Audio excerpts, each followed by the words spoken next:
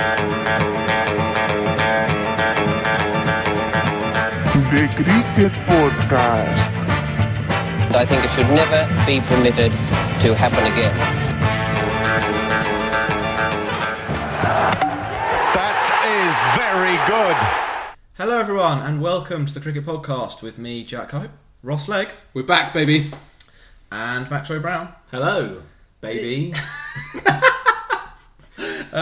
This week on the Cricket Podcast we'll be talking about England's T20 exploits in New Zealand recently. We'll be looking forward to the exciting two-match test series that they've got coming up. You sound excited. I am excited. We're going to see people in action that we've not seen in action before.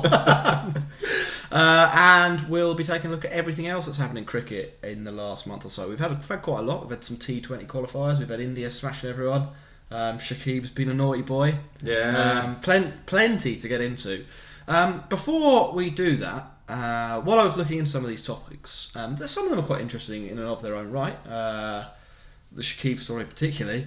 But cricket as a whole, I think after the summer where we had the World Cup and then the Ashes, it's a little bit. It feels like the narrative has gone. I don't know which direction cricket's going in. With the World Cup and the Ashes, they were easy to grasp ideas for me to get my head around. We go and we try and win that cup. You play loads of group matches. Everyone gets a little bit bored. Then you beat Australia, and then you have a final. Like I understood that it was going to be at Lords. I knew the date. Similarly with the Ashes, I knew where we were going to be. I knew where the team were going to be. I knew when to turn the TV on. I knew when to turn the TV off. I knew what the rules were. I knew who the players were. Now I don't know where I stand. And you know what the reward was going to be, right? It's kind of like going to university, and then you tee up everything to do your exams, and you have all of this pressure on, and like you finally do well, you get a good grade, you're knackered after going to university, and what do people like Joe Root do? They go and have a gap year, don't they, Max? They do, yeah. That's what I think this narrative is all about, Ross. I'm glad that I'm glad that you agree. Actually, I'm glad that you're thinking along the same lines. So the pair of you, your opinion on this is that the narrative of the next series, the narrative of this podcast is England's gap year. Yeah, it's a story of regeneration, recuperation. You know, it's been a summer full of pressure. Yeah. There's been 2 massive tournaments. Yeah. You know, if the media got on people's backs, it's been intense. There've been great games. There's been exciting finishes to games. You know, Ben Stokes heroics, all the rest of it. And everyone just needs to calm down and reassess. And you know, at the end of it all, we had Bayliss leaving as coach and Silverwood's taken over. We've got to find a new identity. We've got to find ourselves again. That's what a gap year is all about. I envisage England going over to New Zealand. You've got Joss Butler's taking his guitar out there. They're all around the fire having a little sing-song, kumbaya, you know. Jason Roy, by the way, has got a lovely voice.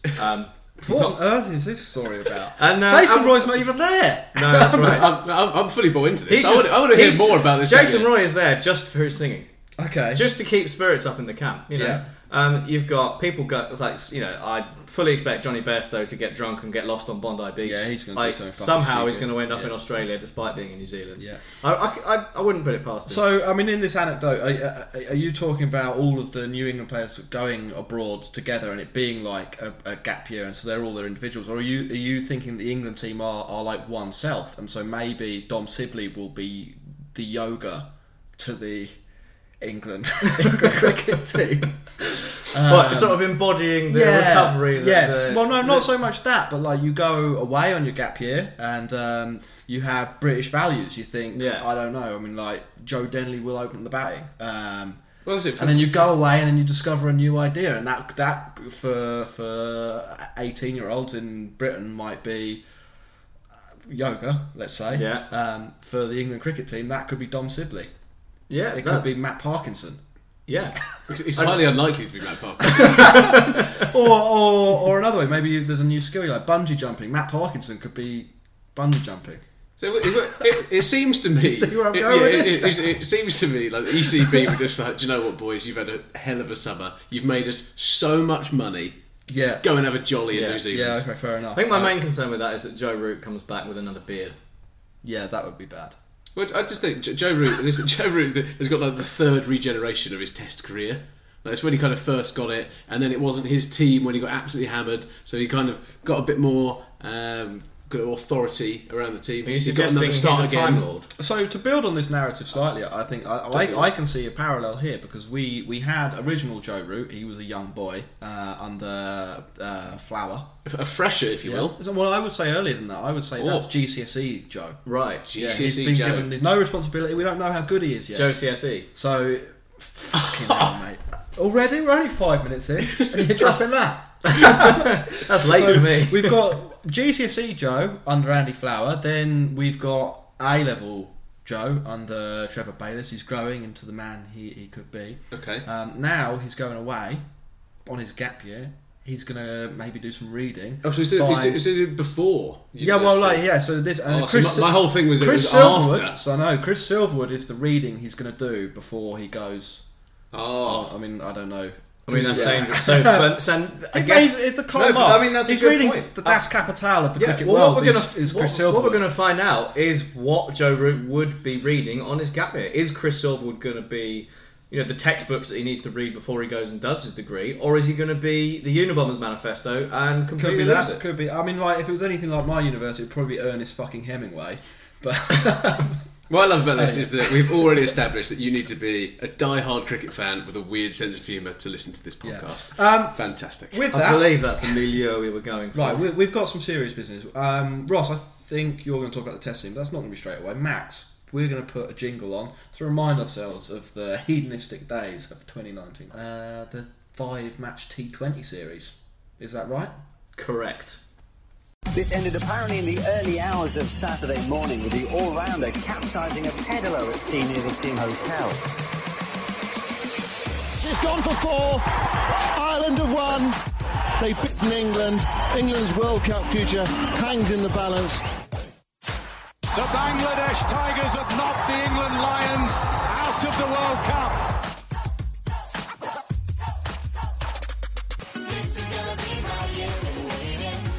The Cricket World Cup 2019.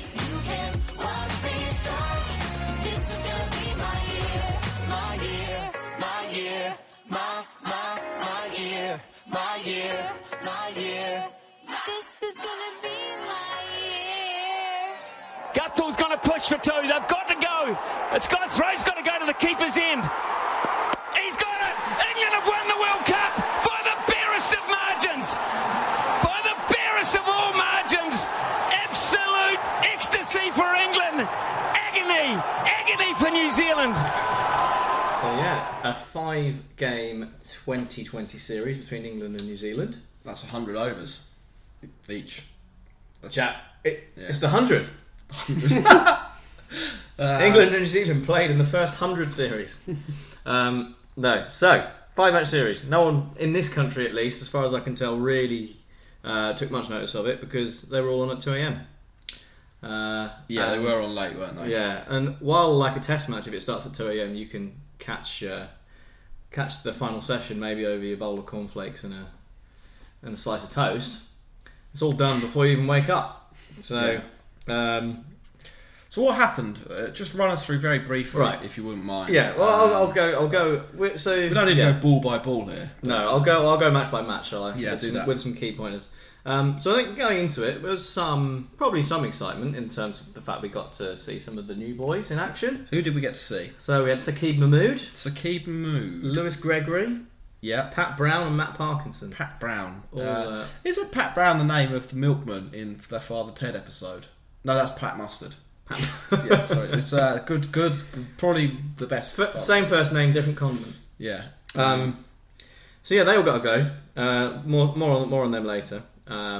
So first test, England won comfortably by 7 wickets. Mm-hmm. They were chasing 153. Wasn't a test though, was it?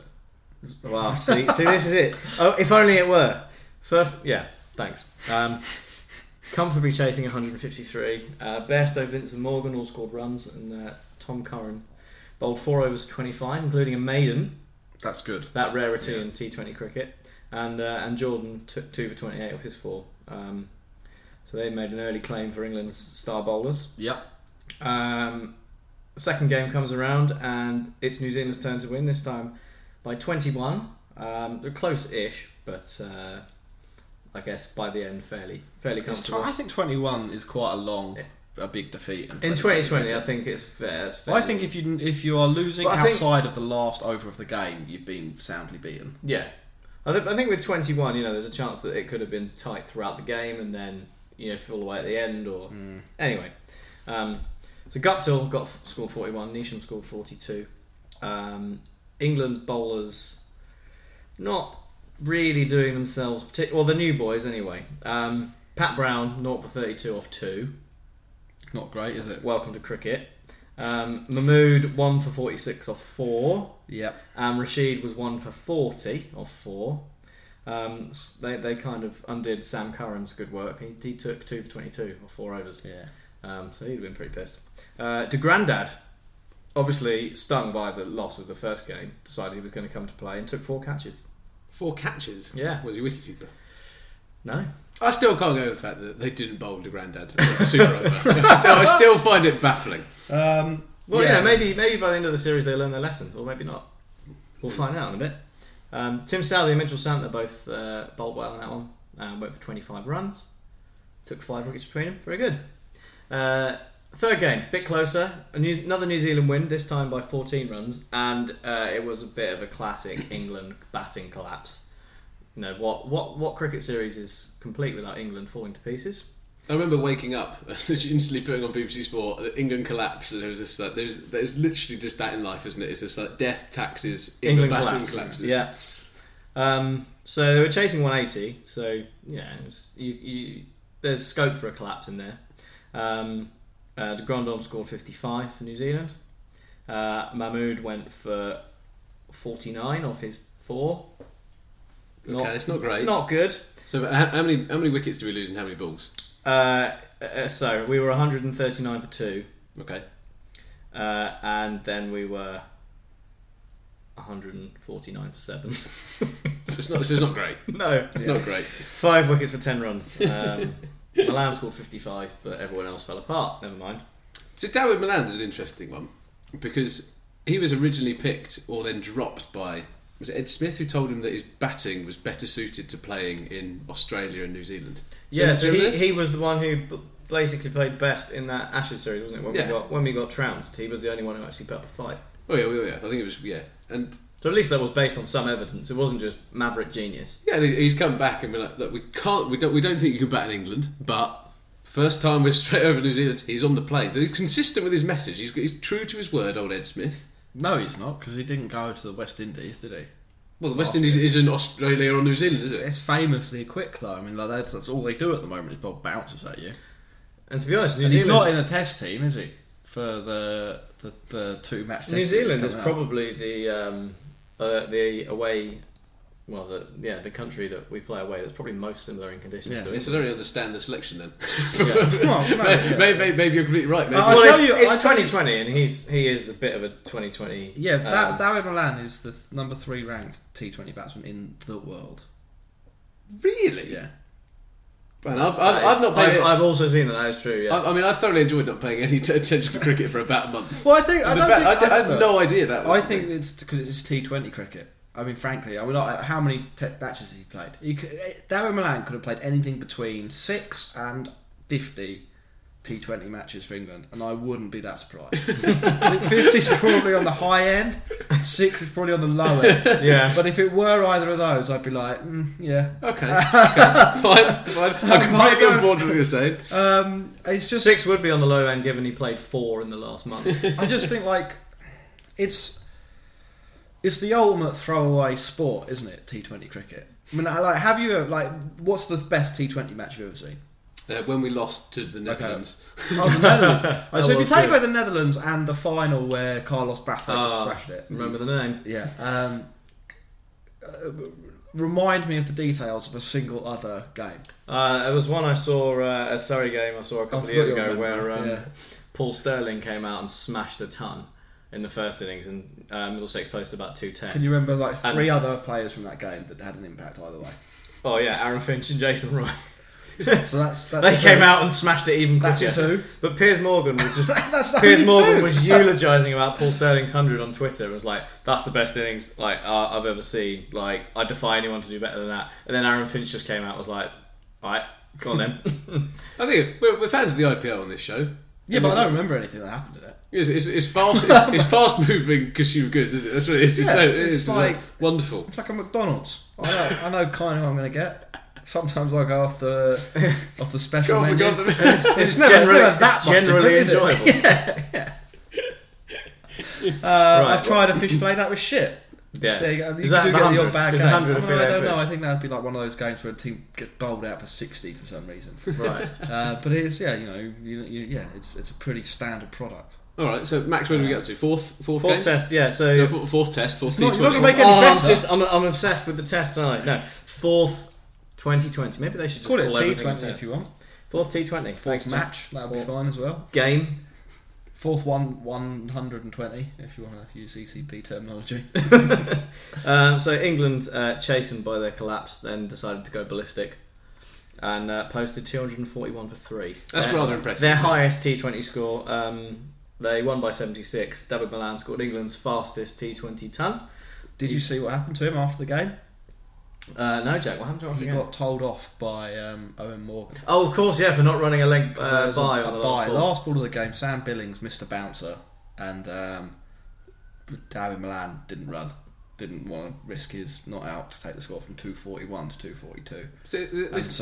And Owen Morgan said, "We need team players here." That is amazing. That is amazing. We fully know every single batsman in cricket is completely out for themselves. That is completely out for themselves. Yeah. Cricket is not a team sport. Yeah. Yeah, that is... Also, he's just scored like 130 or something. Yeah. Honestly, if New Zealand come out and chase 242 or whatever it was... Not his fault. Yeah, no one's sitting there going, if only he ran that single. Yeah. Yeah. We know what this game came down to. It was not the 241 runs we scored that we didn't defend. It was you not risking 50, it's the batting's fault, not the bowling and fielding. Yeah. Not Sam Billings for missing the final ball of the innings. No. All the while, this is 4 games in, Yeah. I've not heard Kane Williamson mentioned once. Where's he? He's on a break, wasn't he? Yeah, not playing. See? Yeah. There's a lot of names. So even he's not interested in the narrative. There's a lot of names playing for New Zealand that I don't recognise. For example, Blair Tickner, who went 0 for 50 off 4 in that game. Maybe a competition winner? Yeah. I was wondering if maybe actually with that whole bye thing at the end that Morgan was just a bit sore, because he could equally have scored England's fastest T20 ton, but fell on 91 or 41 balls. Well, yeah, it probably was actually. Yeah. Okay. He's in it for himself, and he's pissed off. So yeah, New Zealand were never really in that game. Matt Parkinson. So it's 2-2. Did take a forfeit. It's 2-2, and this is where things get interesting.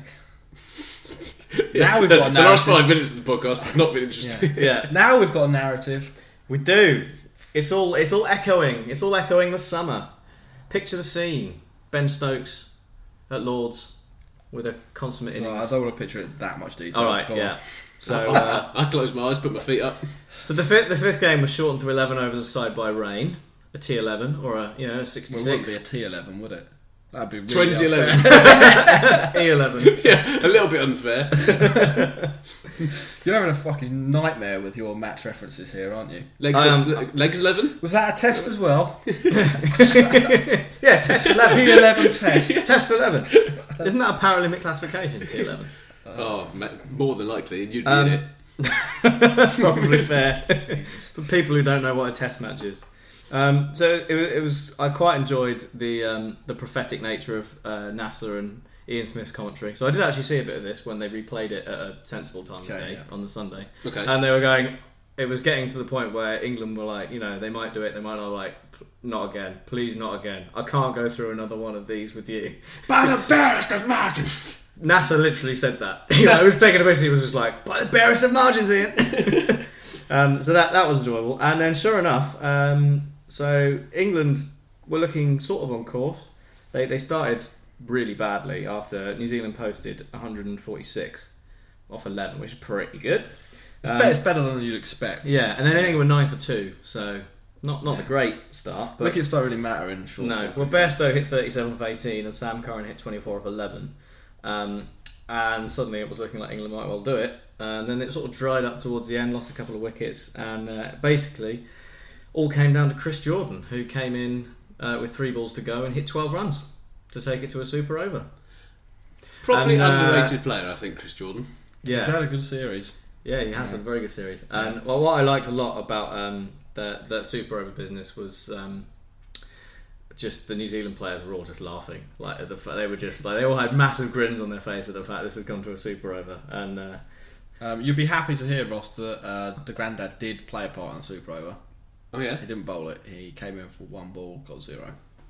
yeah, So they're close to getting him into the right kind of action. If they just switch it round, give him the ball. I think this kind of game, though, and I know it was shortened, but I think this is one of the reasons why, as a cricket fan and someone who watches a lot of other cricket, basically, I find T20 cricket a little bit too long. Not too long. A little bit pointless sometimes because you invite the luck factor in to such an extent. Yeah. So that, I mean, like in this game, New Zealand's top 3 scorers 50, 46, 39. England's top 3 scorers 47, 24, 17. Yet they've kind of accidentally won the game because Chris Jordan comes down. I know, like it's a team game and everyone contributes and so on, but it doesn't feel like. I mean that is essentially a coin toss game. Yeah. I mean it doesn't. I don't really know if that's told us who's the best there. That's just a lucky outcome. Perhaps. And I feel like this is the same. And we can go on in the same way. The last 3 balls of the innings were pretty bad from Tim Southee. Like the last ball was a leg stump. High full toss that arguably Jordan should have hit for 6. Well, I mean, and won the game. Yeah. Well, no. All I'm saying is that I think these moments, because they're. I mean, like he could have bought a really good ball there. Yeah, and then it's such an arbitrary time frame you're looking at. I mean, like 1 ball in cricket historically has been a more or less insignificant event. If you look at like the best Test match bowlers, they're taking a wicket if they're lucky once every sort of 50 balls. So that kind of gives you an indication about what you should expect to happen in terms of action per ball, and then equally every 2 or 3 balls they bowl they might concede 1 run. It's different games actually. Yeah, and then if you take 50 over cricket, you can see like a similar pattern. Like it's hard to get wickets in that. That's hard. That's where the difference comes in because people go and play more loosely. In the significance of 1 ball. Well, the more you magnify the significance of each delivery, the less reliable outcomes you will get in terms of knowing who the best player is. Yeah, but don't people kind of like that? Don't people? That's the appeal of it. Like people gamble for that reason for a lot of time. I think people gamble for the unexpected, right? No. I think people who go to do it for fun. Not professional gamblers. Yeah, not professional gamblers. People who go. Yeah, sure. I'll sling a pound on. Yeah, how many accumulators have you done in your life? Yeah. Well, no, actually, I mean, like basically, they did some research into this for football actually, and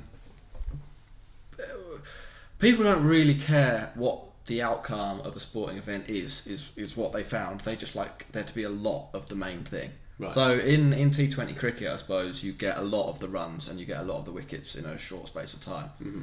People essentially don't really care who wins that or whether the best team won. In football, the same thing. So you would think that as some of the leagues in Europe become a little bit more boring, you might say, so PSG keep winning in France and Bayern keep winning in Germany and Italy, and you get a polarisation of talent.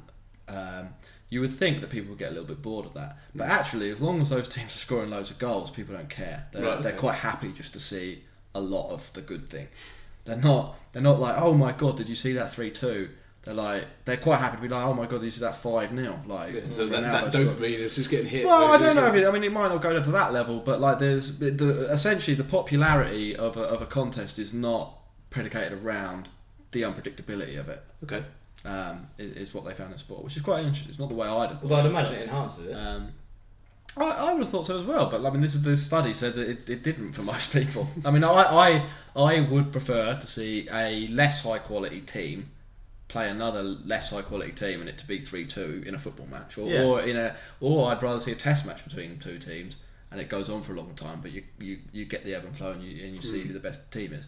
Than see that T20 where there were like 36s and like I don't know who hit them, but they went a long way. Well, back round to the final and the final Super Over, Max. Yeah, another Super Over. I mean, how did it end up? Well, it was a little bit more decisive this time round. So Bairstow and Morgan came out and smacked 17 off the over. That's pretty impressive. And then Jordan did the business with the ball and was 8 for 1.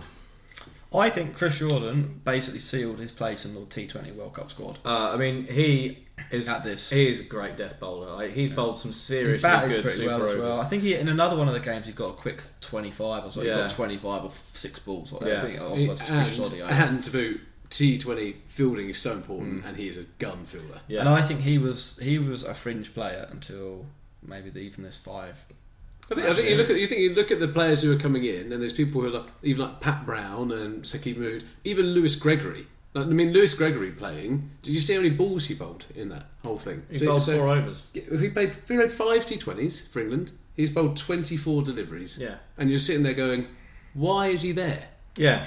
Maybe he's an all-rounder. Maybe it was to average 7. Look, what is he doing? I just don't understand why you'd pick someone like him, who is an explosive batsman in the domestic game. He's at left armour.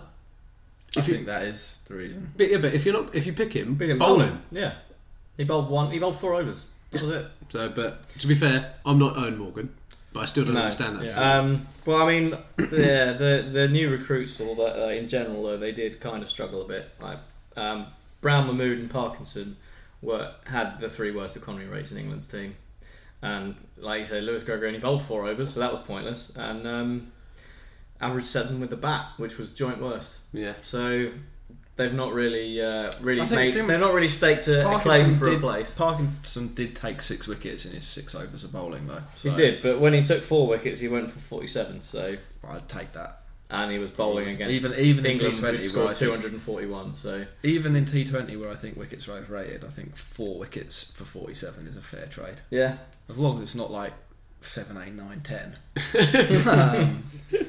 So we won. We went to Super Over again. Another victory Fantastic. for England. What did we win? Which no one knows. Pride, maybe. A sheep, probably a sheep. Okay, but that teases up quite nicely for obviously the coming year. We're not going to play any more T20 cricket. Are we playing any more in South Africa? Probably. If I had to guess, I'd say yes. Yeah, I think we've got a similar number of games in South Africa. Yeah. Well, that's all exciting stuff, lads. You sound. Should we do a quick rather than do this at the end? Should we do a quick roundup of some other T20 that's been going on? Yeah. While we're on the subject, Australia have been winning lots.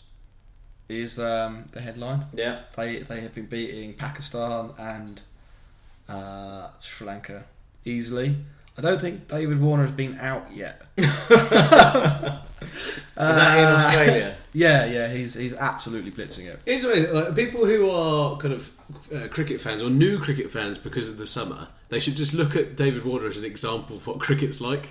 Yeah. Like, David Warner hit nothing, had the worst time in the Ashes, but before that was doing amazing at the IPL. Yeah. Nothing, and then back to it. That is just the ebb and flow of cricket, and just sometimes the luck's with you, sometimes it's not. Sometimes you've got a little flaw in your game, and probably just overnight something just disappears. Sri Lanka should have made like a special request to temporarily patriate Stuart Broad. That might help them out a bit.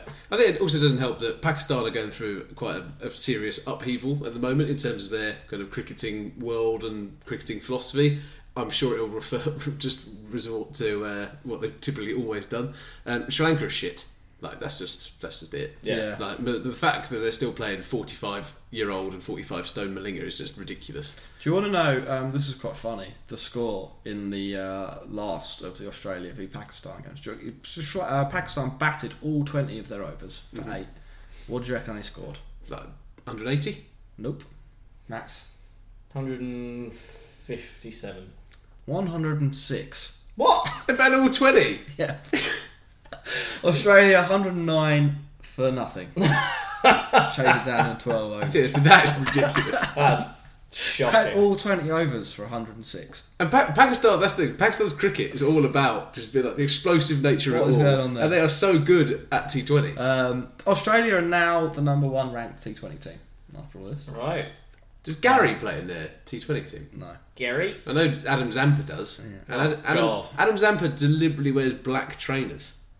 Like everyone else wears white cricket shoes, he wears black trainers when he's playing. I think as Australians, they're a rare bloke. Rare unit. In other T20, India have been smashing everyone, and West Indies beat Afghanistan. And that's T20.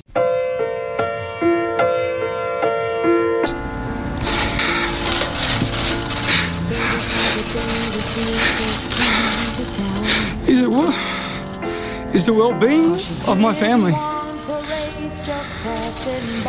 In the back of my mind, I suppose there is a tiny ray of hope.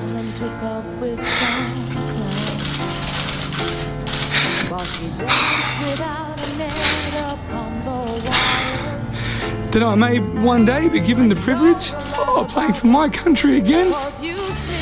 But I'm resigned to the fact that that may never happen.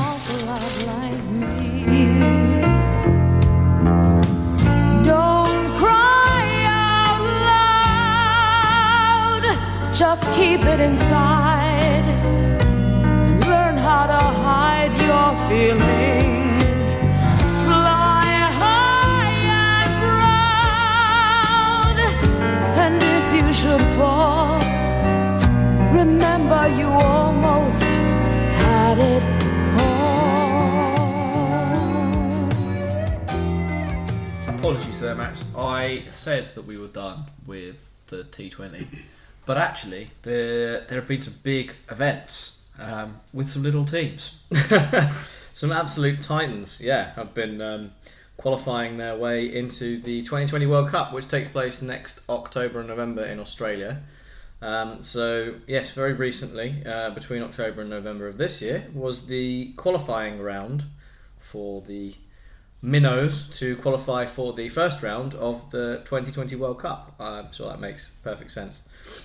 Ultimately, what that means is we have the Netherlands, Papua New Guinea, Ireland, Namibia, Scotland and Oman taking on the titans of Bangladesh and Sri Lanka in the initial round of the T20 World Cup before the top 8 teams join us for the finale. Very exciting news. Congratulations to all of them. Papua New Guinea, I didn't know they played cricket. Well, for once, it feels like the ICB might have got that format right. ICB?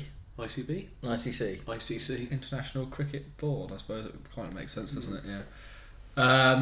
Yes, they've actually got the format right.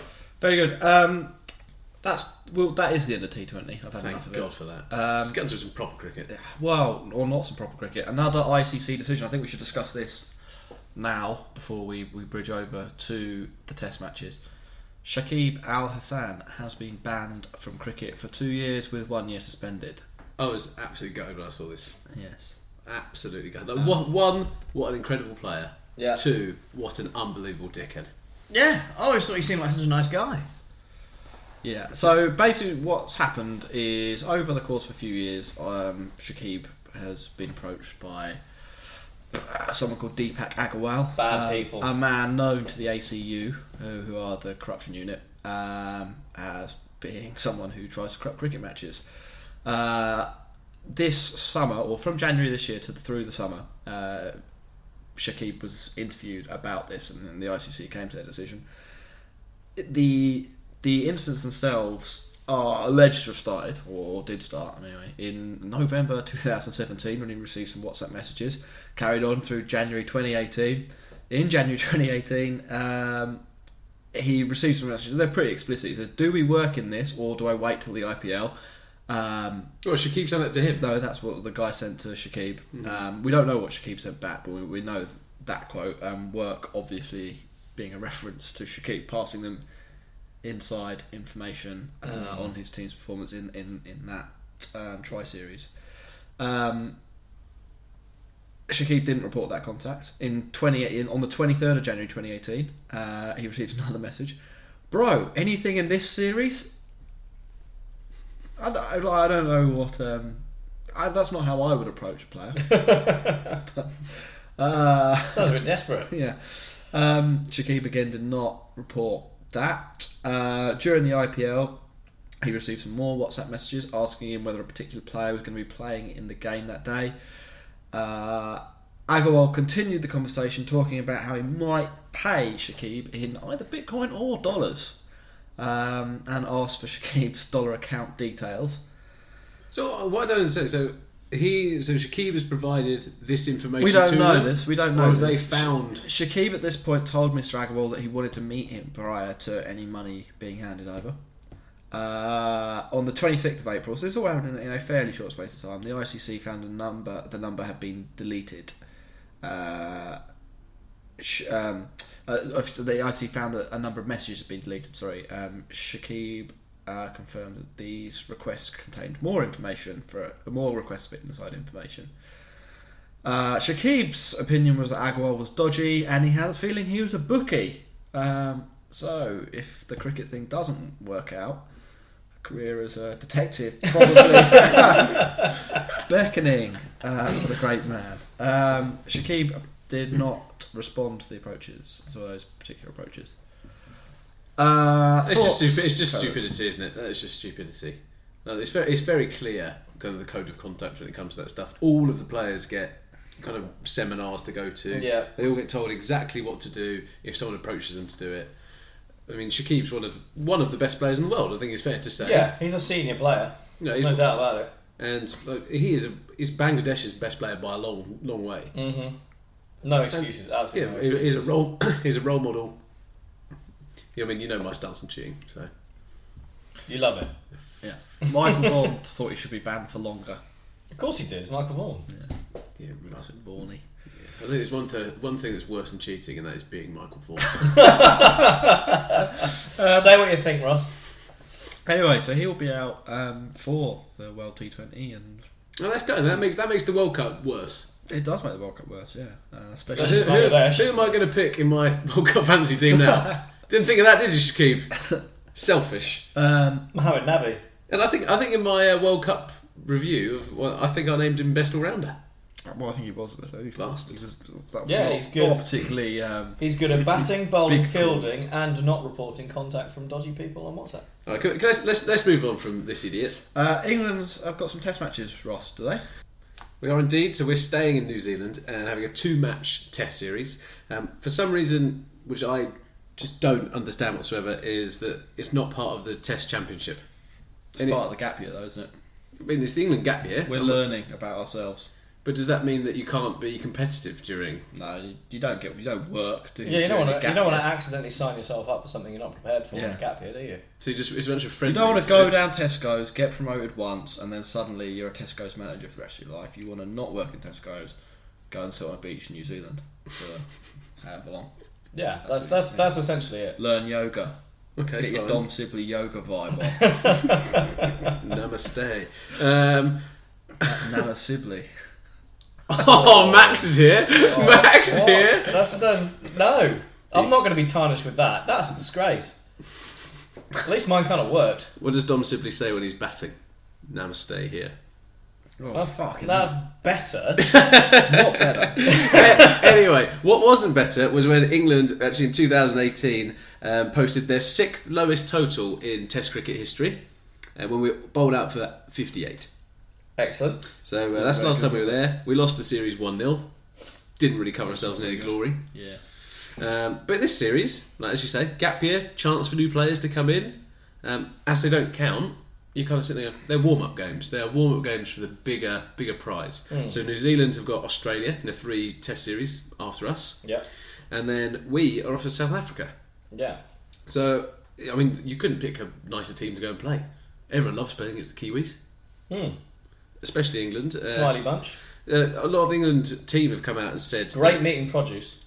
Great meat and produce. Great meat and produce. A lot of the England team have come out and said, yeah, we love playing against New Zealand.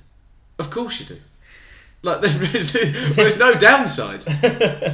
Even when they're better than you, you still end up winning. But it is a classic case of talking about balls. Max, you know what I'm talking about? Dukes versus the Kookaburra. Yeah. I mean, is it actually a huge difference when you're playing in New Zealand, or is it not? Probably, because the ball actually swings in New Zealand, doesn't it? Oh, will the Kookaburra swing in New Zealand? Well, probably not. Because the Kookaburra doesn't swing, apparently. I don't know, I've never bowled with one and I can't swing the ball anyway, so I couldn't speak from experience, but I gather that the Kookaburra doesn't swing. But is it getting that? Why? So, do either of you know the logic behind the Kookaburra being used in that part of the world and Dukes being used? Because Kookaburra is an Australian company. And is that literally the only reason? I think so, yeah. Oh, that's quite disappointing. So was there? Because they have a different ball, don't they, from India and the subcontinent? I have no idea. I mean, they don't read us or something. it is a different band. Though. Duncan Fernley. In the West Indies, they've got a special West Indian ball. It's like extra hard Duke's ball. Oh, okay. You can get it in Sports Direct for $8.99. Oh, the Batbreaker. Yeah. The Batbreaker. Okay, we look at the two teams that are coming out. So with the Kiwis, they've got a pretty strong kind of lineup. Kane Williamson is likely to be back from his little gap year. His sabbatical. Yeah, his little sabbatical. Oh, there's definitely a gap year narrative to this, isn't there? Yeah. Well, we've certainly forced one in anyway. Ross Taylor is going to be playing. Yeah. He's in kind of the final stages of his career now, isn't he? He's kind of... Is he like midlife... It's like midlife crisis kind of thing. Yeah. He's got to wait to Bali to find He's just up sticks and left his entire family. Yeah, he's wearing a lot of hemp. Oh yeah. Oh yeah, he's wearing a lot of hemp. Shark tooth round the shark tooth necklace kind of thing. And then you've obviously got Tim Southey, Bolt, Neil Wagner's there. De Grandad's going to be playing. So there's some good players there. Lockie Ferguson. Lockie Ferguson's going to make a debut. Mm-hmm. So he's going to be maiden test. Yeah. So the New Zealand Jofra Archer. Yes. So I'm not apart from the fact that he's from New Zealand. Originally. Yeah, I think England are going to lose this series. So I mean, I've got an interesting. So staying on Lockie Ferguson for a second, I've got a really interesting fact about him. His actual name is Paddy. So it's not Patrick. It's not Lockie. It's Paddy. Full on Paddy. And he's called Lockie because of padlock. That's dreadful. That's worse than any joke we've made today. That's not a joke. That is literally why he's called that. How stupid is that? It's awful. That's truly awful. So you can only make it. You can only call someone that if you're from like New Zealand or Australia, could you? Yeah. Yeah, it's a very Antipodean nickname. I like how he's taken it up to such an extent that people just call him Lockie now. And yeah, I mean that's what he's on the scorecard as. Yeah. All right. So the England team then. Yep. If we look at them, so the projected lineup. Have you got a copy of that? Yeah. Dom Sibley is going to be opening up with Rory Burns. Yeah. Scored 100 retired out in the warm-up game. He did. Zach Crawley is likely to be in at number 3 if Joe Denley, who for some reason is not retired, he should have done the honourable thing and retired at the end of the Ashes. But he's got an ankle injury, so Zach Crawley's likely to play. That's not he also scored 100 retired out. I think Denley's going to be back from injury for this. I hope not. The guy has no chance of being a century. He's absolutely pants. Joe Root coming in at 4 and has exclaimed that he'll be batting at 4 for the rest of his Test career. What do we think of that? Yeah, I think that was sort of the byproduct of a sort of mindfulness class he went to in Thailand. Yeah, classic Joe Root. Yeah. Wellness. You've got to love yourself if you want to love the world. He loves himself at number 4. That's fine. Okay. Fine. So what do we think about? I mean, we started at the top of the show that he's an awful captain. Yeah. That he's one of the worst cricket captains going. How much is that going to affect what's going on in the next two games? I can't see captaincy being the deciding factor in this series. Really? Yeah. Then what is going to be the deciding factor? I think it'll be the fact that England are going to go into it having played 5 T20s and then... So was New Zealand. Well, that's true, but just... Yeah, but they're playing domestic most of them cricket. won't even have been playing. Well, so. New Zealand are playing domestic cricket at the moment. England turn up and we play against 2 very average tour sides. Yeah. One of which we couldn't the even classic bowl out. under preparation effect of not really having a proper warm up. See, that's why I did respect that about Australia when they came over to play here. Like they actually had a proper, they had a proper schedule. They had a proper tour schedule. They planned stuff in advance. They had players like Labuschagne go and play for Glamorgan, etc. England turn up like 2 little test games and 2 little tour games. I mean, it does help that like they could send Labuschagne and whoever over to come and play county cricket in Head because they're good enough to get in the teams.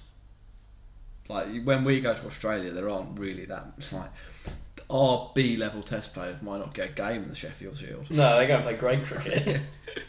I I don't know. I think there's a deciding thing. I mean, if we want to run through the odds, so Root at 4, Stokes at 5, Pope at 6 is what I think will probably happen. Butler, Wokes, Archer, Leach, Broad. I don't think Wokes will play. I think it'll be Curran. All right, Curran, Archer, Leach, Broad. I think the deciding thing will be us getting bounced out by Neil Wagner in both games. Yeah, that's what he does to people in New Zealand. They what they do is they swing the ball all over the place for 20 overs, and then bowl it at your head. Yeah, then because the Kookaburra doesn't swing after that, we can do Neil that. Wagner We can do bowls that. 10 overs of bounces. We've got the bowlers to do that. No, we don't. We've got Archer. Archer will open the bowling. Yeah. We'll have Sam Curran coming on first change with a ball that doesn't swing, and they'll score 300, and that'll be enough. And then Archer will come back on. Tally 1 for poor Joe Root captaincy. There we go. Right. Where else is this going to come out of from the woodwork? That's my prediction. Is that we will lose 1-0. One of the games will be rained off probably because it seems to rain a lot in New Zealand, and Neil Wagner will bounce us out. Well, Joe Root has come out and said that he's looking forward to playing some attritional cricket. Well, he might be. When's that going to happen? There has not been any evidence that England can possibly be attritional when it comes to batting. Like Rory Burns, perhaps. He is the very definition of attritional cricket. And what's your opinion on Rory Burns? So he kind of splits opinion in terms of cricketing world. Well, I think he's a good opening batsman. No point asking me, Ross. I know you're a sorry player, sorry member. Yeah. But Rory Burns is a good opening batsman. Yeah. Now, I think people who don't see that are closed-minded, don't understand the game. What's their problem with him? Is it a slightly weird technique? Is it? There's nothing wrong with a slightly weird technique, is there? No, not at all. There's literally nothing wrong with that. Unfortunately, we spent a lot of time watching that over the summer. People say that he's a little bit lucky. What would you say about that? Well, you make your own luck, you know? No such thing as luck. Fine. Yeah, I don't know.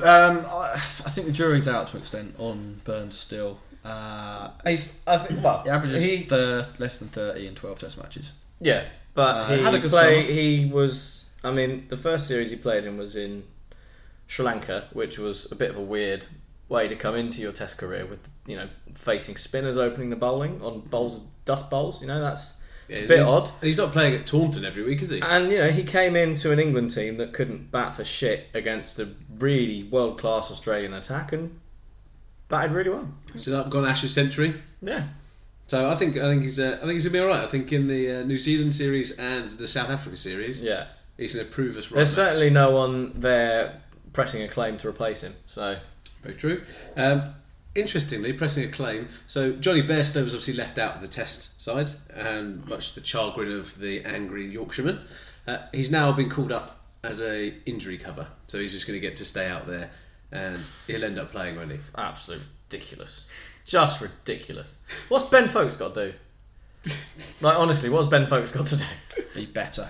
Be better than he is. But anyway, as I said, Denley shouldn't be there. Mahmood and Parkinson are both in the Test squad. Yeah. So that's potentially a good chance for them to come into play. Well, maybe, but we're playing 2 tests and they won't play the first one. Mahmood hurt his side and wasn't allowed to play anymore. Oh, well, there we go. You know more than me. But I think he was named in the warm-up game, but didn't bowl or bat. Oh. good warm up that. I think it was because he hurt himself. Okay, well, your passion for this 2-match Test series. I mean, I'm trying to inject it. You two are sitting there down in the dumps. Predictions. I think a 1-1 draw. I've said I think 1-0 to New Zealand. We're going to bounce out by Wagner. Okay. Who is the most underrated home bowler in the world? Okay, and Maxi. Well, let's go. What have we had? We've had a 1-0 and a 1-1. Yeah, really difficult to remember that. Right, so that's gonna that leaves 0-0 or 2-0. Well, it could be either way, couldn't it? Yeah, it could be either way. 2-0 to New Zealand. 2-0 to 2-0. Whitewash. That will really eat into our points total, won't it? Well, that wraps up the Test side of things. Do you want to? But while we're on the subject of Test, do you want to have a quick run through of the Test Championship? No, because India are about 5,000 points ahead. I thought was quite funny. Was that not really funny, but like predictable that India 5 matches, 5 wins. They're halfway through winning their 6th one. Did you see who's the? I've had a mind blank. Who's the current South Africa captain? Is it de Kock? No, du Plessis. Is it? Oh, it's still du Plessis. I thought It's he'd given up Faf. for some reason. He wasn't happy after the series there, was he? He basically said that they should get rid of the toss in Test match cricket. And he's right. I mean, they were basically, India in all 3 tests, I think, won the toss, batted till tea of the second day, put Australia in, South Africa in, and the light was starting to going. Took 3 wickets, and then that was it. Game over. Why are we playing that? Yeah. So did you see what A.B. de Villiers came out and said? No. A.B. de Villiers was interviewed about playing in India, so they were obviously struggling, and classically the press in South Africa will always give A.B. de Villiers a ring. Did he say and Mr. Messiah would turn up and be like, right, here's some opinion from me. He's around saying that India have such good relationships with the groundsman that they don't even ask the groundsman to prepare a wicket. It's just like, what? It was just like, you turn up and they put some lines on the ground and then you play. And it was just like, that is all they do. Yeah. And it was just a classic A.B. de Villiers. I mean, South Africa just beat England in the Rugby World Cup. So so potentially there could be a bit of rivalry for us going there. I think we want some revenge. All right. So after India, though, do we know who else is doing well in the Test World Championship?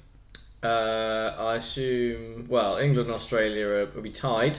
No, they're not in second and third. It's New Zealand and Sri Lanka. They played 2 tests. Sri Lanka of course played at home, didn't they? But for no obvious reason here, perhaps someone can explain. I think it was a 2 test series, so they got 1 billion points each. So you get 30 points each. But even England and Australia, they drew their series 2-2, and they've got 26 points each. Yeah. So. Wait, so they're playing in the league, right? Where the points aren't the same for a victory. Not exactly, yeah. So, that's it. So you're supposed to be 60 points per series, and that gets divided up. But you get less points than half the available points for a draw. So if you think about this, So if you win, it's a 2-match series. Just to talk through this, if you win a test, you get 30 points. If you draw a test, I think you get 20 points. Isn't it 120 points for the series total? Whatever, Max. So you get 60. 60, okay. But if you draw and you end get up 20. You get 20 which is essentially the same as any test won for England or Australia in their 5-match Ashes series. No, but that also means that the draw in the England-Australia series means that they have less points than New Zealand and Sri Lanka, despite them both having won. Do you see where we're going? Yeah, I see what you're saying. And in fact, actually, I mean, I would count a draw as a more positive result than a loss. So if I would take, in 5 matches, I would take 2 wins and a draw over 1 win, 1 loss. I feel like a draw should be worth more than less than half. It should be worth half. I mean, if is there prize money? Anyway, it's not fair. Is there prize money for winning the Test Championship? I mean, the ICC are absolutely rolling in it. So do you reckon there's a good amount of prize money? Because then would it just incentivise the likes of because if I'm Sri Lanka and Bangladesh or something, I'm still going. I'm just going to organise 2-match series against people I can definitely beat. Well, I think there's some rules against that, but it's Sri Lanka have beaten Kenya again. Basically, India. Then them not being in the Test Championship would make that slightly difficult. Yeah, thanks, Max. Basically, India are going to win, and it's going to be quite hard for England to win because we have to go to India, and nobody wins in India. Unless you have Monty Panesar and Graham Swan, which England don't anymore. No, Matt Parkinson and Leach. Hey, it's open season after Okay, that. so it's not looking all good. It's not the Test Championship isn't working out as well as people thought. It doesn't. Not if you give arbitrary number of points for the same series. Yeah, if you have a bunch of teams playing a different number of games against a variety of opponents with different number of points available for each game, it's probably not going to work. That's why I just don't understand. Why didn't they just do it on a series basis? So you get X number of points if you win the series. I don't know. Anyway, is that all we've got left in Test cricket? That is Test cricket. Thank God. Right, so moving on. We love hearing from our listeners, so please follow us at The Cricket Pod on Twitter and Instagram. Or if you have a great story, like Scotty G did, about the Hayden Way, Matthew Hayden's personal website, we want to hear about it. So from wherever you're from, send us in a great story and we'll read out on the show. Email us on thecricketpod@gmail.com. Thank you very much. So turning our attention away from England now to some other fun cricketing events that have happened, and some not so fun. I think the first thing we should start with is the big news that came out today, actually. Pavel Florin has been turned away by the Australian Department for Home Affairs from visiting Australia to play a guest match for Surrey Hills Cricket Club in Melbourne. That is an absolute disgrace. They refuse Max, if he doesn't pass the point system, he doesn't get into the country. Exactly. How could he not pass the point? He's Pavel Florin. He's got points coming out of his ears. Mate, the bloke has travelled, 200 miles to play cricket in Romania? The guy doesn't have a proper job. What skills does he have? He loves the one thing that Australians also love. They don't love cricket, do they? They do it because they're good at it. Yeah. Forced into playing at a young age. Shocking news. That's what we can look forward to in the next few years with an Australian-style point system. That Brilliant is people. That like is actually Pavel quite Florin. disheartening, isn't it? Like, he's been a figure of cricketing hope, I think is the way to put it. Yeah. He's everything that is right about the game. Yeah, but you don't want him coming over and taking someone else's job, do you? Takes someone else's place in that Surrey Hills guest 11. The 5th 11. They had a place lined up for him in the 5th 11, which is a transition team between junior and adult cricket where winning doesn't matter. And had he been there, he's in the way, isn't he? Of a unit coming through. I mean, justice. He could be. That could. Yeah, this decision could allow the next Steve Smith to come through, which just makes it even more baffling that they've stopped it. How dare they bring another cheat through the system? Got enough of them. Yes, I thought that was pretty sad. Yeah, that's disappointing. That is a blight on cricket at the moment. In news point number 2, we like talking about the 100, don't we? Oh, love it. Since our last podcast, I go hula hoops over the 100. They've drafted the KP Snacks Franchise Cricket League has drafted. Have they? Yes. Yeah. Yes. It was a little while ago. You Have missed not it. seen this? Did Chris Gale get picked? No, he did not get picked. The universe boss didn't get picked. He didn't make it. Malinga didn't get picked either. So what I like about that is that someone at the ECB would have had to be in his ear going, come and play for us. Come and play for this. Come and play for that. And I reckon they must have spent quite a lot of money even getting Gale to be part of the draft. And then not to pick him at all is brilliant. Yeah. Didn't Dane Villas go for like 150k? Could have done. Maybe. Don't know. He went second pick to one of the teams, and it's Dane Villas. There was a lot of picks of teams that are already in county cricket. Yeah, so this is a thing that's happened. Sussex have lost 11 players. Okay. Surrey and Notts have lost 9. Quite a lot of people. Mm-hmm. Jason Gillespie was basically, we just have to sign a whole new team for the 6 weeks for that song. Astonishing stuff. Which I find weird as well, because I can imagine being at that point. So what, it's in August, right? The 100? Yeah, the old July, Hundo. August. I tell you what, Brighton isn't too bad in the summer. Like if I'm one of those guys, I'm going to be like, I'd quite like to go and play for Brighton. Yeah, but it's not in Brighton though, is it? What are you talking about? Is that Southern Braves? They're Hove, right? No, it's at Hampshire. The Hampshire Dome. Oh fuck that! No wonder I thought it would have been at home. No. And also, even if it were at home, like Sussex still wouldn't get those players, would they? They've been picked from the side. So Luke Wright. They get to pick one local icon, but they can't have three. Who's the local icon for them? Archer, I think. Yeah. Oh, that makes sense. Yeah. Who was the? Or did Surrey have to pick Burns? No. I think Middlesex picked Burns in the end. Surrey picked Jason Roy. Smart decision. Yeah. Smart decision. I think they also picked the Currans. Sorry, my lack of knowledge about the Hundo is derailing this. Sorry, Oval Invincibles. Yeah, sorry. Not Surrey. Let me ask you this question then, because this is important to ask. Which team do you think drafted the best set of players? That would require me to know what the team drafted, Jack.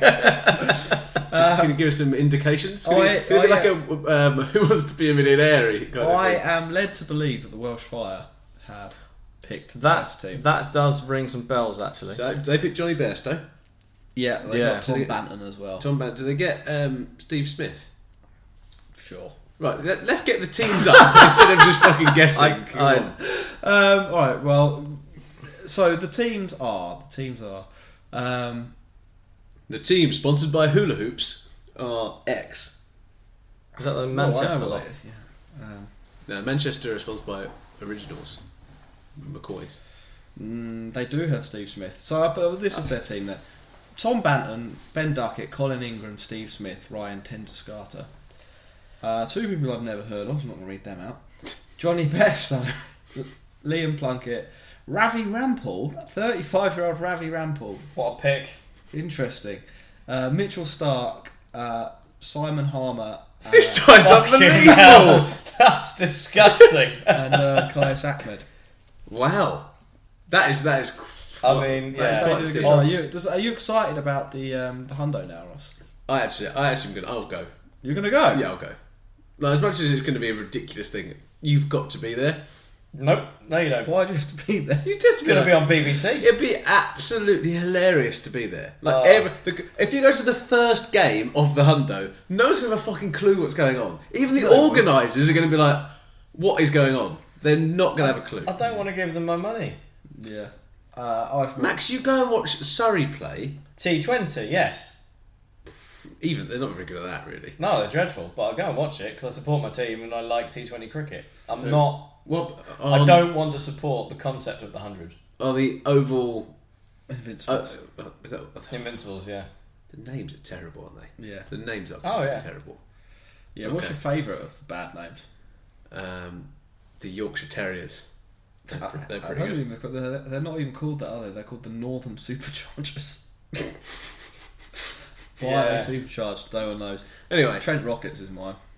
Trent Rockets? Yeah. Okay. That sounds like a really bad 1980s superhero. We've made this joke. We're literally doing the last joke. That's drafted. Basically, people seem to come down on two sides for the draft. Some people, like Michael Vaughan, thought that it was really slick and an impressive show. And some people, like rational individuals, thought it looked like a terrible game show with people dressed in pyjamas. Oh, I like a terrible game show. Yeah, well, imagine a really terrible... On the topic of terrible game shows, and this is a tangent, has anyone seen Danny Dyer's The Wall on BBC Two? No. Check it out. It's unbelievably good. What's it about? It's Danny Dyer. I've got that bit. Right. It'd be a weird thing if he wasn't involved. Let me guess. There's a wall. There's a wall. Kevin Peterson's Antique Roadshow. Is Kevin Peterson on it? No. Basically, two contestants go on this show and they drop balls down this wall, and at the bottom there are like amounts of money. Wait, so it's like the 2p machines at bowling alley kind of thing. But if you get your question right, well, that's tipping point. If you get your question right, when the ball bounces down, you win money, and that could be between £1 25 grand. And if you get it wrong, you lose the ducks money. So okay. you go through there's a whole MacGuffin where they put someone in a room and all sorts of. And is Danny Dyer doing the kind of like the Craig Charles role that used to play on Robot Wars? Is he doing all the commentary as well as hosting it? Well, no, he doesn't. No, he doesn't. Basically, what he does is he stands there and he doesn't even ask the questions. Someone else asks the questions. Like just a mystery voice asks the questions. What Danny Dyer does is sort of introduce the person and then sort of say things like, "Come on, Wall, be kind."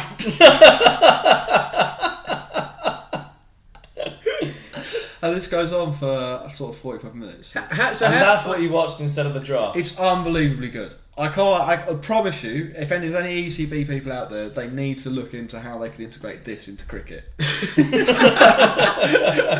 Maybe they could do the toss that way for the Hundo. Well, that'd be quite a long toss. Get Danny Dyer. Oh, it's all about it's all about the entertainment value. Gimmicks. Watch it. We'll discuss it next week or next podcast because it's. I think it'll be one of the cultural phenoms of our time. Right. Okay. Anything else? So away from the Hundo, because the Hundo is. We don't care enough about it. We don't know enough about it. That's not going to stop us talking about it. I'd say we know too much about it. That's the problem. Possibly. You just don't like change, Max. That's what I think. I pay most things by card these days. God. Goodness. The final thing I had, and anyone else can chip in after this if they like. The New Zealand Alternative Cricket Commentary Collective, Right. have submitted a legal claim, a request for shared custody of the 2019 Cricket World Cup.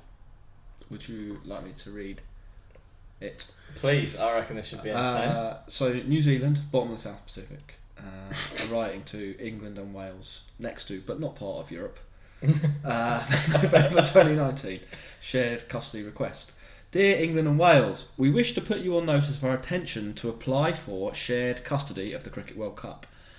On the day of 14th of July 2019, a brief but passionate relationship was entered into at Lord's Cricket Ground that resulted in the full custody of the Cricket World Cup being granted to you.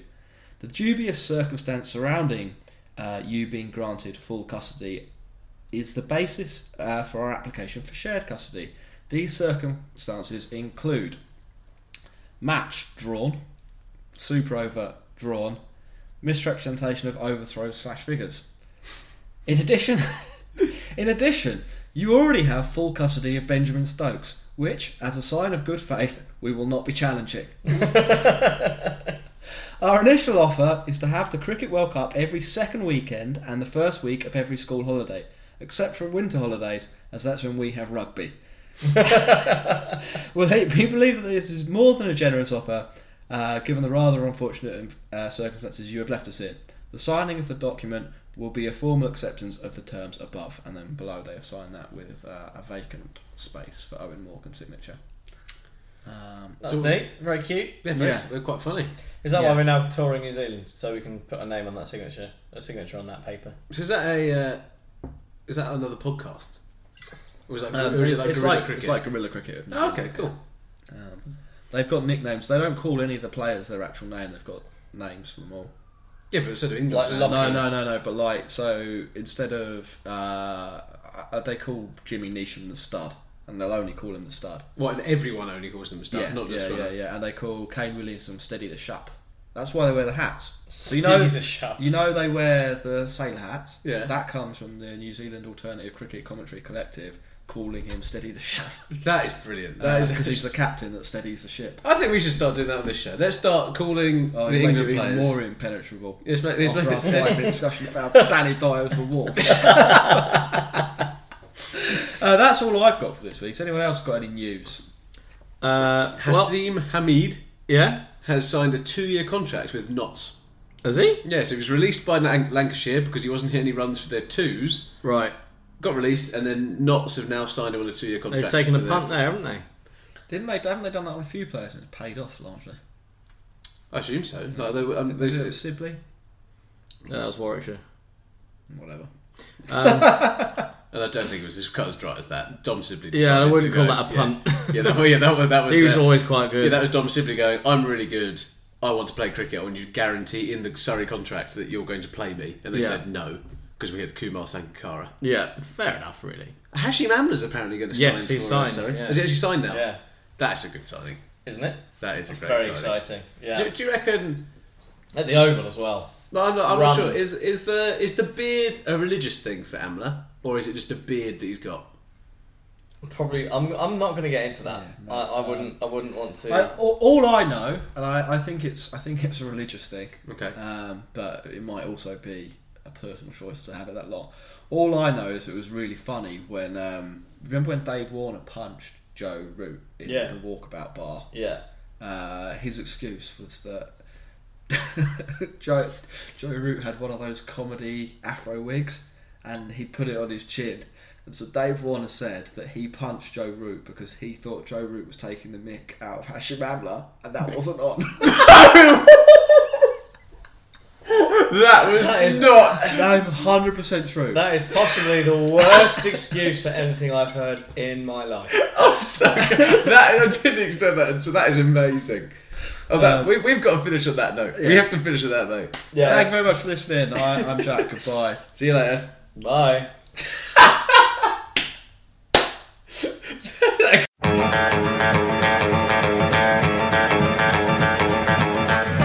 Cricket Podcast. I think it should never be permitted to happen again. That is very good.